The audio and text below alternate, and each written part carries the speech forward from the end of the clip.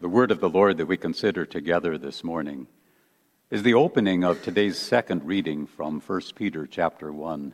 I share with you those brief verses one more time. Praise be to the God and Father of our Lord Jesus Christ. In his great mercy, he has given us new birth into a living hope through the resurrection of Jesus Christ from the dead, and into an inheritance that can never perish, spoil, or fade. This inheritance is kept in heaven for you, who through faith are shielded by God's power until the coming of the salvation that is ready to be revealed in the last time. And this is the word of the Lord. In the name of Jesus Christ, our risen Lord and Savior, dear fellow children of God,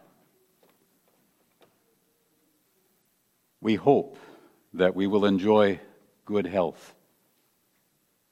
We hope that our team will win the game. We hope a loved one's surgery will turn out well. We hope a vacation will be relaxing or exciting. There are so many things for which we hope in our day-to-day lives. What happens to our hopes? Some of those hopes come true. At other times, our hopes are disappointed. Some hopes come true, but only for a limited time. Isn't that really the case with so many of the things that we hope for? Our hopes for our health or our careers or our possessions, as good as those things can be, sooner or later, we have to let go of them all. Those hopes are really dying hopes because they come to an end. Those kinds of things cannot give us meaning or purpose or true happiness in life. Only a living hope can provide us with what we truly need. Where do we find a living hope? Do you know why so many of our hopes are dying hopes? It's because we are dying. Sinful from birth, we begin life spiritually lifeless, dead in our transgressions and sins, God's word says. And without spiritual life, we cannot do what God requires or please him. On our own, we would have no way of escaping an eternity of hopelessness and judgment for the ways that we have hurt others and our failures to obey God. Even if every other earthly hope went our way during our time here, that could offer no hope or comfort if we spend eternity separated from God. And you and I could not change that. But God could and has changed that. What has God done? Our reading tells us, in his great mercy, God, our Father, has given us new birth into a living hope through the resurrection of Jesus Christ from the dead. God's mercy is great, always greater than our needs. God's mercy is his undeserved love. He saw us dead in our sins with only a dying hope, and he chose to have compassion on us and to give us spiritual life. God is love, and he wants us to know his love and to live with a living hope. And so in love, God sent his own Son to live and die for us. With his sinless life, Jesus achieved the righteousness that we need, a righteousness that he gives to us as a free gift. We need all of our sin and guilt removed from us. Our Heavenly Father placed all of our sin upon his own Son and treated him as guilty of our sins. The painful punishment that he suffered, the God-forsaken death that he endured, The price for sin was that high. A price that you and I could never have paid off. But that price has been paid in full by the Lamb of God who takes away the sin of the world.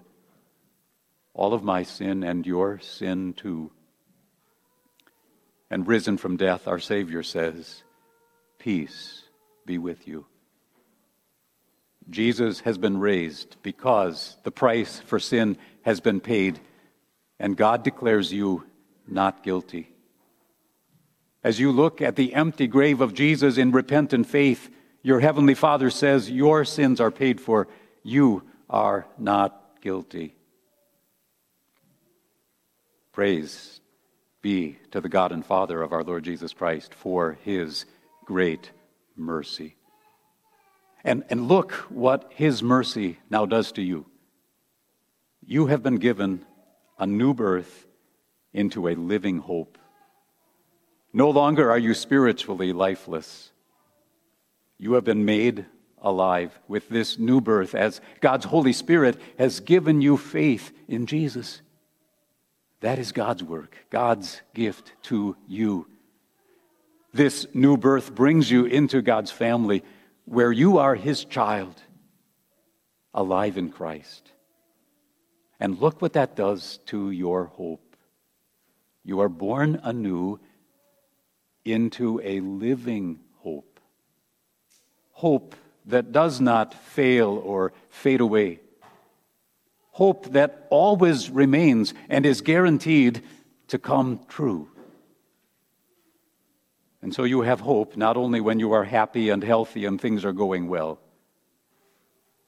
Living hope does not leave you in times of certainty, uncertainty, and loss. It will not cease even in death. And so what gives hope this kind of life so that it becomes a living hope? It happens through the resurrection of Jesus Christ from the dead. As Christ has been raised, you too have been given new life, raised with Christ. In your baptism, your old sinful way of life was buried with Christ. And connected to Christ, you have been raised in new life that never ends, with hope that never ends. Do you remember how Jesus gave His disciples living hope? When they thought that Jesus was still dead, they locked the doors and they hid in fear until the living Lord appeared among them and sent their fears far away and restored their hope. If Jesus is still dead, we could and would have no hope. We would still be in our sins and our faith would be useless. But Jesus has indeed been raised from the dead. And because Jesus lives, you and I have a living hope. Hope for what? God's Word directs us to the answer: an inheritance that can never perish, spoil, or fade. Do you know that you have an inheritance awaiting you? If you could know that some wealthy relative had written you into their will with a generous gift, would you worry less about having enough and feel a little more secure about your future? If an earthly inheritance can do that, one that can be reduced by taxes or inflation, if an earthly inheritance can encourage us, how much more encouragement from an inheritance that can never perish or spoil or fade? Your Heavenly Father has written you into His will. He says, "You are mine, my dear child, and all I have is yours." And His signature is seen in the scars on the hands and side and feet of the risen Lord Jesus. When Jesus' disciples saw those scars, they were sure. And you can be sure too. Not even death could destroy the Son of God. Nothing can destroy the inheritance that awaits you, that place that your Savior is preparing for you in the Father's house. Awaiting you is peace that can never be disturbed and joy that will never end, and a life where for the first time in our lives we will be able to praise and glorify our God for His saving love. That is the inheritance that awaits you. It is kept in heaven for you. It is guaranteed by the resurrection of Jesus from the dead. But we know that we're not in full possession of our inheritance yet. What about the challenges that we face that threaten to dampen or to destroy our hope? Well, God thought about that too. God, who is keeping our inheritance safe in heaven, promises that He will keep us safe too. Our reading says, "You through faith are shielded by God's power." Isn't Jesus' resurrection proof enough that He has power to keep us in faith? Our Savior speaks in His powerful word, assuring us of His unfailing love. One day His mighty word will raise the dead. And with His powerful word, He now shields you to keep you His own in faith. Keep listening to that word. That word is the power of Jesus, risen from the dead, at work in you and for you. And because Jesus lives, you have a living hope. I read about a family who lost their home in a fire. Except for a brick chimney, everything else was gone, reduced to ashes. A young boy in that family stood in the front yard, deeply saddened by their loss. His grandfather stood at his side and said, "Hush, my child. God is not dead." That can be hard to remember at a time like that, at a time of loss or suffering or fear. But that grandfather was right. God is not dead. Jesus lives, and in Him there is living hope. When the results of a medical test are not what you were hoping they would be, remember, Jesus is not dead. Raised from death, He holds you and your future in His hands, and you can live in hope. When events in our world look more and more menacing and out of control, remember, Jesus is not dead. Raised from death, He is ascended to the Father's right hand, where He rules all things. When you must confess that sin again, one you know you should have avoided, one you could have avoided, and Satan says, "Can you still hope for God to love you after that?" Remember, your Savior is not dead. He draws near in His word, and He says to you, "Peace be with you. I paid for that sin too." And He restores our hope. When death comes near, remember that the grave that could not hold Jesus for long will not hold you forever either. In living hope, you can take your final breath, confident that you will live even when you die. So often it helps to be able to see the big picture. Our Bible reading shows us that. You, through faith, are shielded by God's power until the coming of the salvation that is ready to be revealed in the last time.